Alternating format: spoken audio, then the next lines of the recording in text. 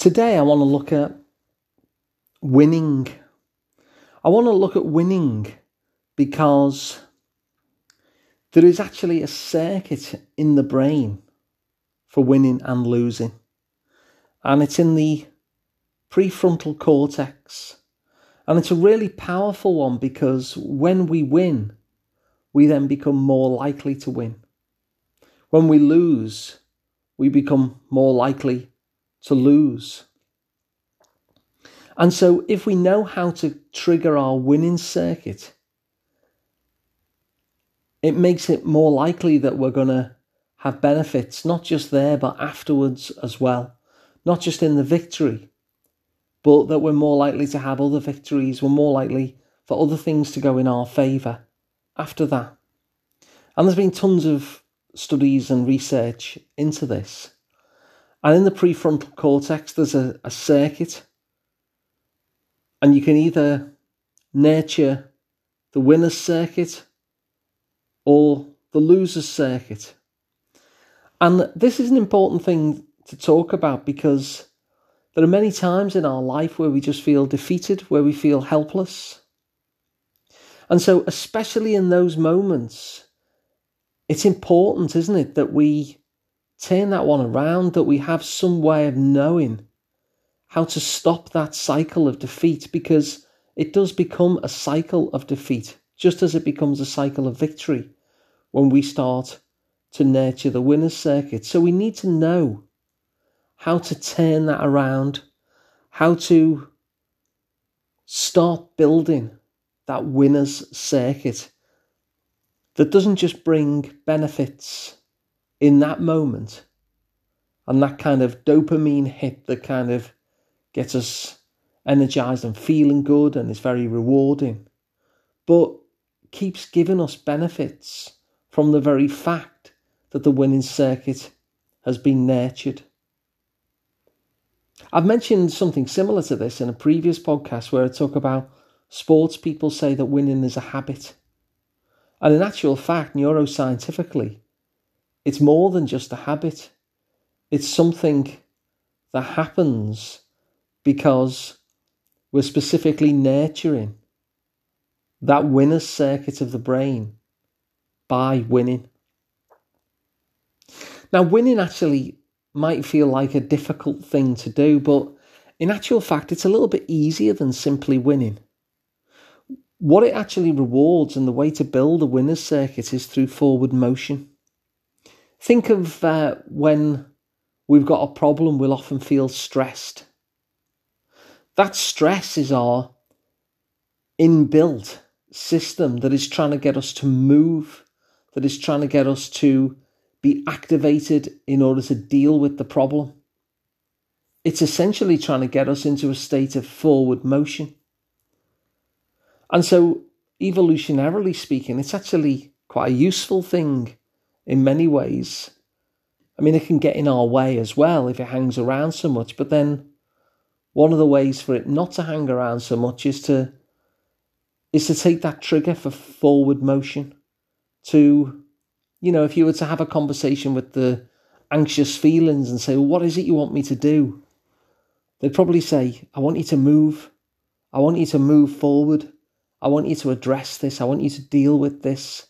I want you to take action. I want you to win. I want you to move forward. And so the reason why this is an important thing is because if winning is not just a habit, but something which is neuroscientifically puts us in a cycle, and that certain brain circuitry is thickened, if you like, then the one we want to thicken is the winner's one. And like I say, winning might sound like a hard thing to do, but in actual fact, it's a little bit easier than that, because it's not simply the victory that the brain rewards. It's not simply the victory that the winner's circuit gets built by. It is actually forward motion. And so the second thing I'd say about that as well is the wonderful thing about victory is that we can actually internally define that. It's not some sort of external thing. Victory, if you like, is a construct. Victory is something that we make up. If I do that, it's a victory. If I don't do that, it's not a victory. And I suppose this is where tiny habits come into it. I'm a big fan of these, as you know, if you've heard previous podcasts. So, like, what's the victory that you can set yourself up to succeed on? So it mightn't be going for a 2-hour walk. It might be going for a 2-minute walk. That's something that you know that you could definitely do. Just basically go outside, walk for 1 minute and come back home. And so it's about setting up victories that you know that you can accomplish so that every time that you do them, it gives that dopamine hit and you can go, yes, there's my 2 minutes done. So the power that we have to internally decide what a victory is means that we actually have a lot more control over building this circuitry that turns us into a winner, which then impacts the rest of our life as well. And the studies have shown this, that the more that we win, the more likely we are to win again, even if it's in a completely different context.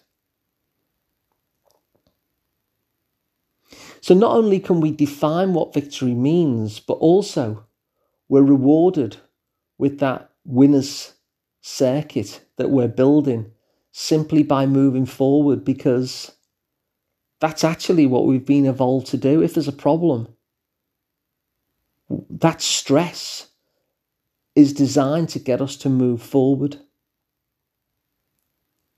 And so there's 2 ways in which we can do this then. There's 2 ways in which we can turn ourselves into winners.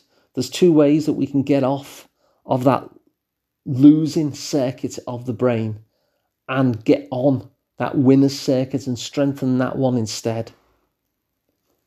The first way is you define what a victory means. And you define it so you can make sure that you definitely win. You know, in football terms, don't set yourself up to play Real Madrid. You know, play the dog and duck, the local pub or whatever. Do it that way. Make sure that you give yourself a victory that you're pretty much guaranteed. Well, in fact, actually guaranteed to be able to do.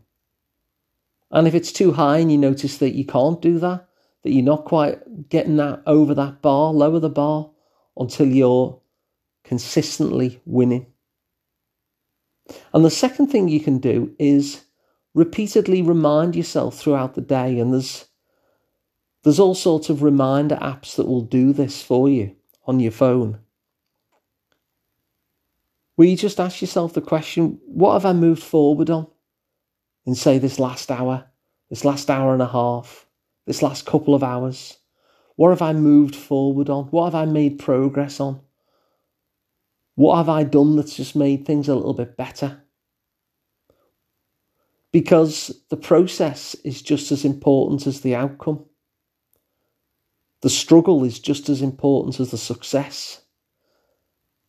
And every time that we step forward, our brain circuitry will reward us, but we need to kind of make ourselves aware of the fact that we've stepped forward in order to help it do that. So if many times during the day you can set up a reminder that simply begs the question, what have you moved forward on? What have you made progress with? And count even the smallest things. Don't overlook things. If you've made your bed this morning, that's progress. Because if you hadn't have done it, you'd have an unmade bed. Anything at all where you have ensured that life has moved forward for you, count it, reflect on it, pat yourself on the back for it.